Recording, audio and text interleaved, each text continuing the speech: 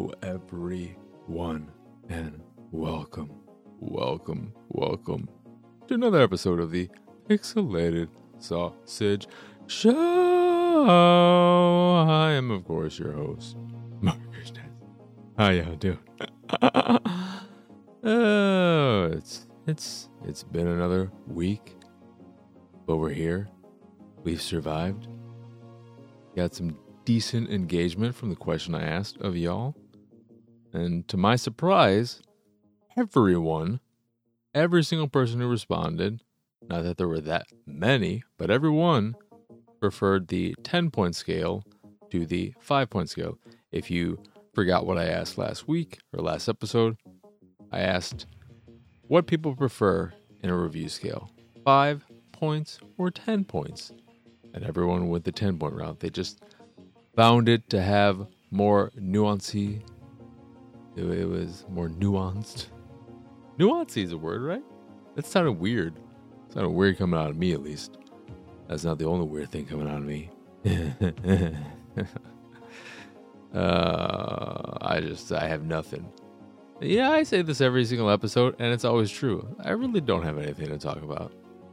I am powering through Voyager, but going back to the question, the review thing, I wanted to piggyback off that, and I agree with people in that the more I thought about it and reflected upon it, I prefer the 10-point scale as well, because it gives you more wiggle room.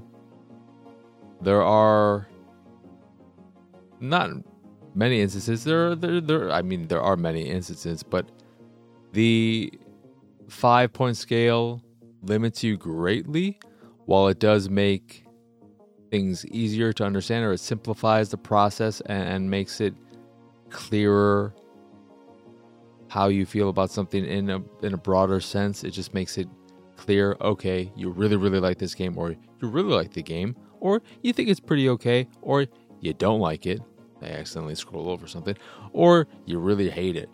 Whereas you have that 5, 6, 7 space in the 10-point scale that is valid.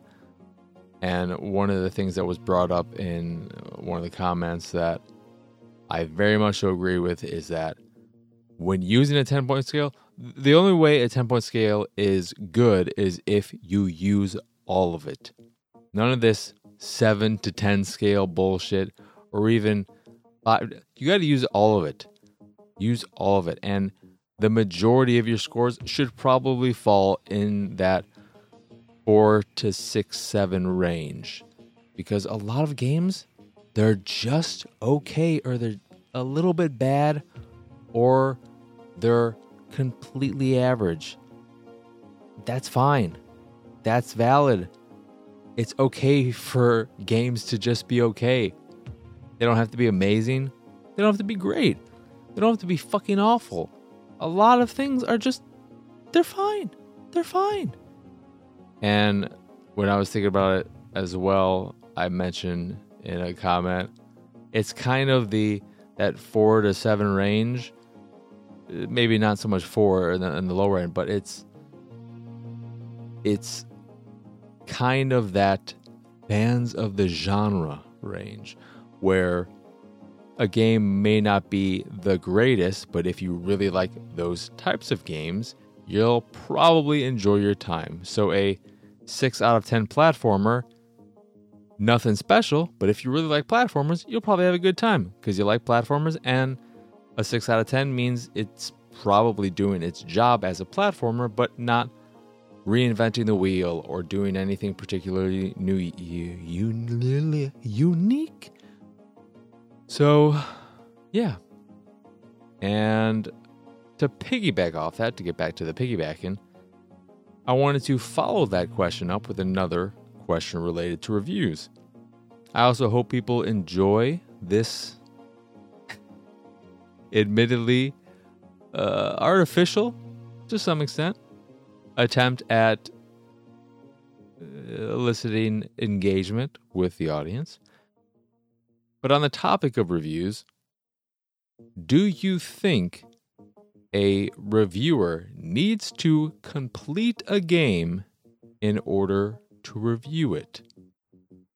Do you think a reviewer needs to complete a game in order to review it? You can also put this towards movies or shows, but I think with movies, if you're going to review something, there is the time aspect, the length aspect. If you're going to review a movie, you can't just watch it for another hour, depending. But I personally think it is 100% completely valid to review something if you've not finished it. I do that plenty of times, and I don't have a problem with that. I think where you draw the line, however, with reviewing and whether or not you complete a game, and I'm strictly talking about games here. I don't want to talk about movies or any other type of product thing you can review, piece of media you can review.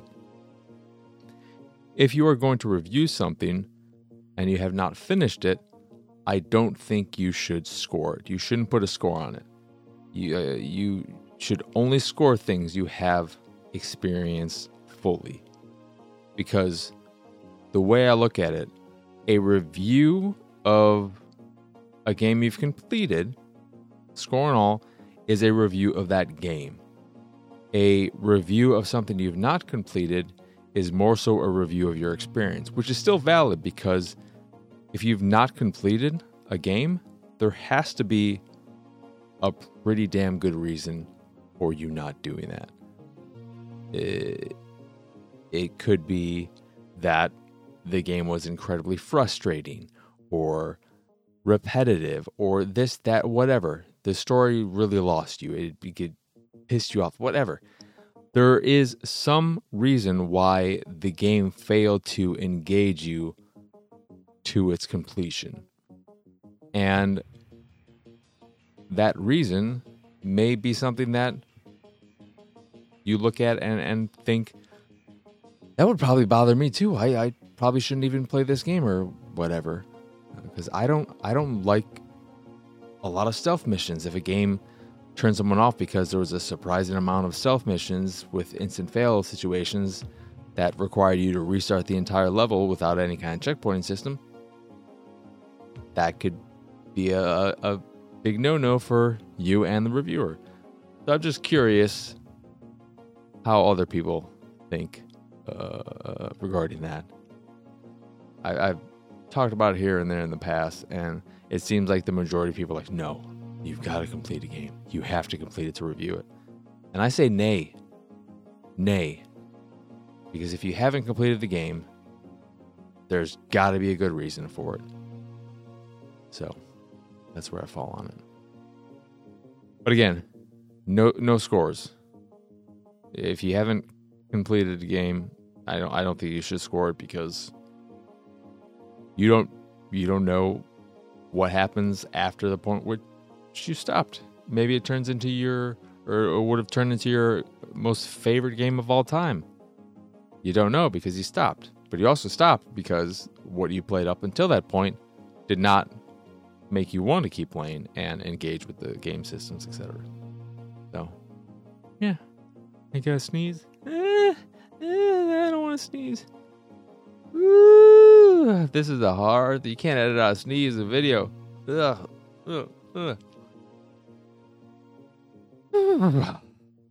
It's not gone. It's still, my nose is all over. It's tingling. It's tingling. Anywho, that's the question. In terms of what I've been watching, all that jazz, like I said, just powering through Enterprise. I am almost done-ish with the third season. I'm probably about 3/4 of the way through. It's so bad. It's frustrating as all hell.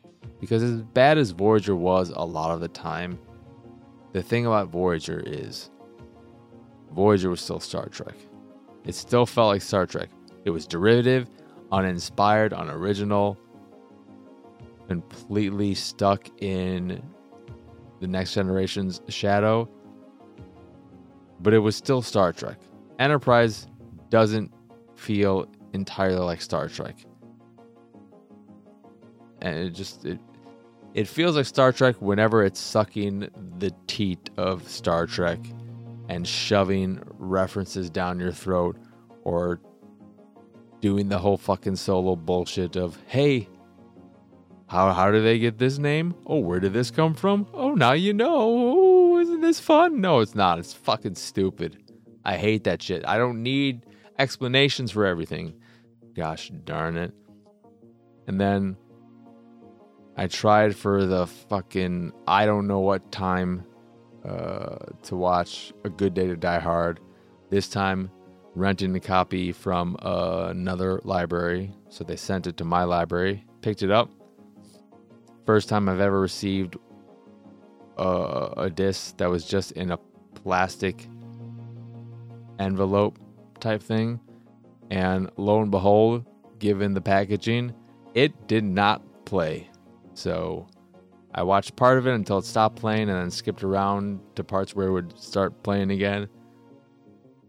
And I saw enough of it to know I don't need to ever try and watch this again.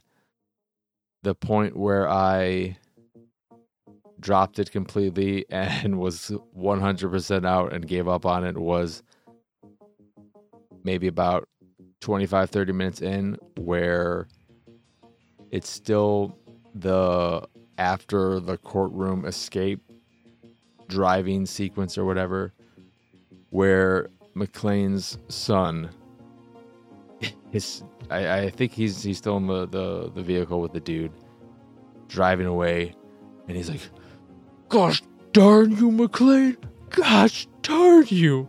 And to his line delivery, just him saying that about his dad, it's just the stupidest fucking thing in the world. God damn you, McClane, god damn you. And it's so fucking dumb. It doesn't feel Die Hardy at all. It's I don't know what they were thinking when they put that movie together. Live Free or Die Hard at least still feels like a Die Hard movie enough. It's just too worried that you are somehow forgetting it's an action movie and wants to constantly remind you of how cool the on-screen action is, and wants to make sure you're noticing it and that you're aware of all that shit. Full of one-liners where McClane is just going off. Oh, did you see that? Did you see that?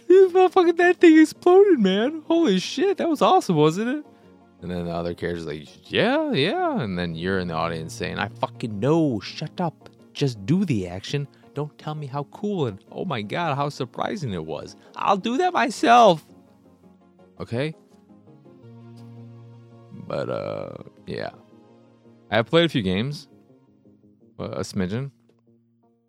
And now my nose is running. Gosh darn it. I can't get out the sniffles. But I played 2 games. Mayhem in Single Valley and a Saga of Sins. So let's start with Mayhem in Single Valley. This is an interesting game. Very, very beautiful pixel art. And it's a bit of a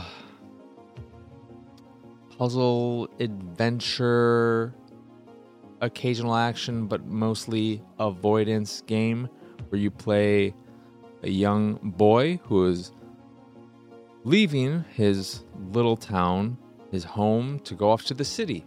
However, before he's able to do that, a toxic waste gets into the reservoir and pollutes the water, transforming, mutating all the animals into beasts that will kill anyone who gets too close to them. And because you see all this play out from your treehouse, some civilian sees you in your treehouse because they have really good vision and blames you for it because you were watching it happen so clearly. You were the one who made it happen. So you have to save the day, find out what's wrong, and fix the problem because your name has been tarnished. Everyone's blaming you, and therefore blaming your family, and you can't let that stand. So you have to fix everything. It's very eight-legged freaks. Kind of. But after all that plays out, the main, or what you end up doing in the game, is just going around exploring the world, trying to unsolve the mystery of how everything happened and how you can resolve it. The gameplay consists mostly of mild puzzles, a little bit of platforming, and a lot of avoiding all of the mutated animals. You can, over the course of the game, you will get a few items. You'll get a slingshot that allows you to, it just increases your range. It doesn't really do much of anything. But you also can pick up items that allow you to distract the animals, or if you upgrade your slingshot when you get it, it'll apply properties to the items you throw, so it might stun the animals or knock them back, so then you can push them into toxic water, shit like that.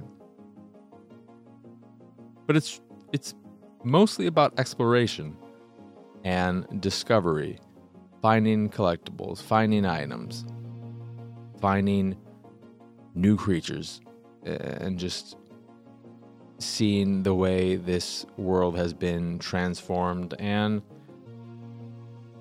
doing what you can to put everything back in order. Doesn't seem like it's going to be a long game. I played it for about 2 hours, and I had a good time with it. I really like the look of it. It's got beautiful pixel art and solid animation. Overall, the movement of your character feels pretty good. Dodge roll feels good. The problem, gameplay-wise, where it becomes frustrating, and if not for everything else being interesting, would have gotten me to stop playing, is the platforming. Because this is in a 3D space and not 2D, it can be tricky, and the game doesn't do a good job of making you aware of where you'll be falling on the ground. So there are many instances where you have to traverse over toxic water, and you have a very small space, a very small platform to land on. And it's easy enough to fall into the water when trying to make these jumps. Your character can be a bit slippery, and that can be frustrating. It's fun to see your character die because the animation and visuals look great. Watching your skin disintegrate down to the skeleton until you eventually evaporate into nothing. But once you've seen that 20, 30 plus times, it gets a little annoying, it gets a little tedious. Thankfully, the checkpointing system is pretty generous. It seems to save every time you enter a new area, and also after every collectible or key item you pick up, so you never have to go back and get something of that nature. So that's nice. And the restarting happens pretty fast, so if you do die, you don't have to wait a long time for the game to load, which alleviates a potential issue, since you will most likely die a lot. But it was fun just exploring the world and being in it. And I will go back and finish it, because it doesn't seem like, again, it'll be a long game. I would guess it's probably around 4 hours, give or take a little bit. That's just my hunch. But I enjoy my time overall. There is a bit of a story, you get dialogue, but all of that, you could take or leave it. I lost interest in it pretty quickly. Once I ran into Bob or whatever, the dude who's kind of responsible, who introduces you, because you'll get access to a liquid later on that can cure the animals, and you just attach that to various items in your inventory that the certain creatures will like. So You dip a carrot into your jar of goo, your cure goo, and then you throw that at a rabbit, and a rabbit will eat it up and be, oh, I'm happy now. But it's fun discovering more of the world and new mutated animals, how they behave in their mutated form, how to go about dealing with them.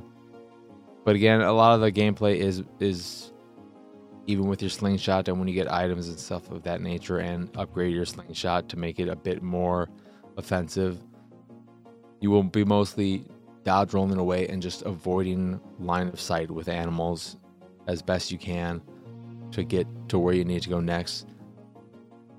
It doesn't hold your hand all that well, but it's pretty similar enough to figure out what you have to do.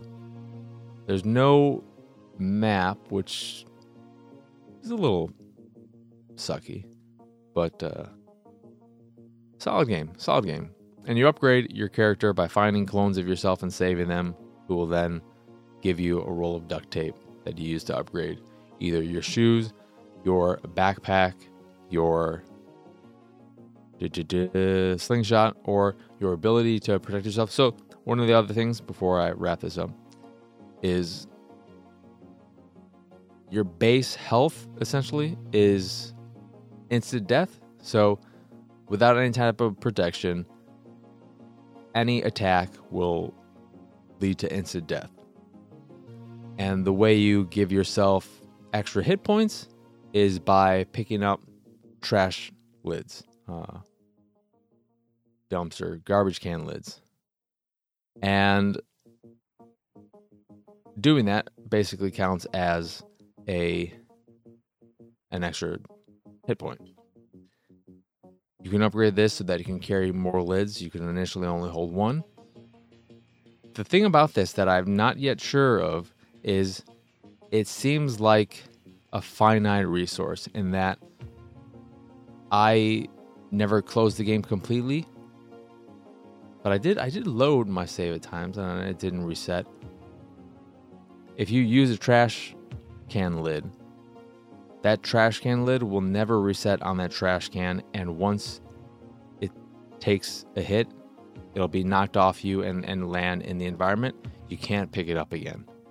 So it's very possible that you could use all the lids and then not have any more extra lives, quote unquote lives, depending on how things play out, which wouldn't make the game impossible by any means, because you should be able to go through without taking any hits.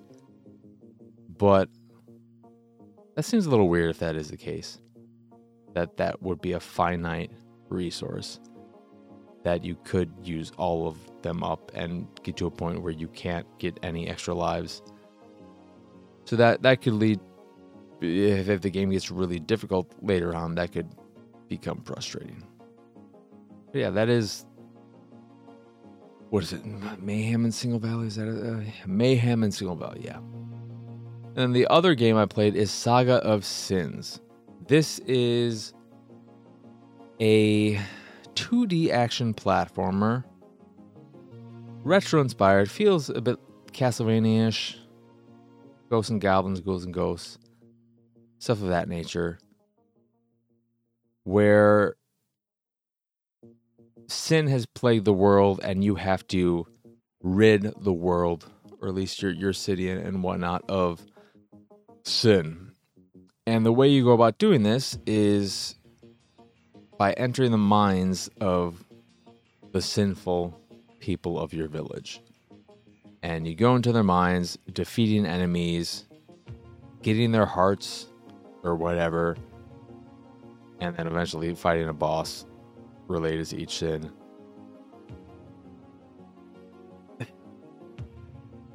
The story I really stopped caring about pretty quickly, but the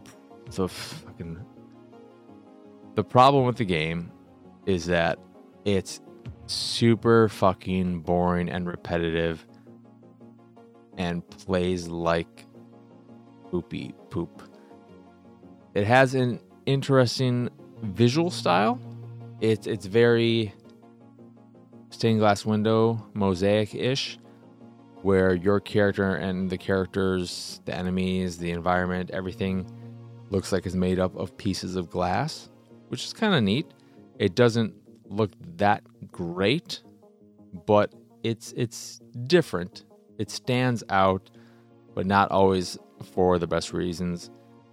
The character and enemy designs are occasionally ugly, but the gameplay, which involves you transforming into multiple different types of beasts with different powers. I'm only unlocked 2 because I couldn't be bothered to keep playing.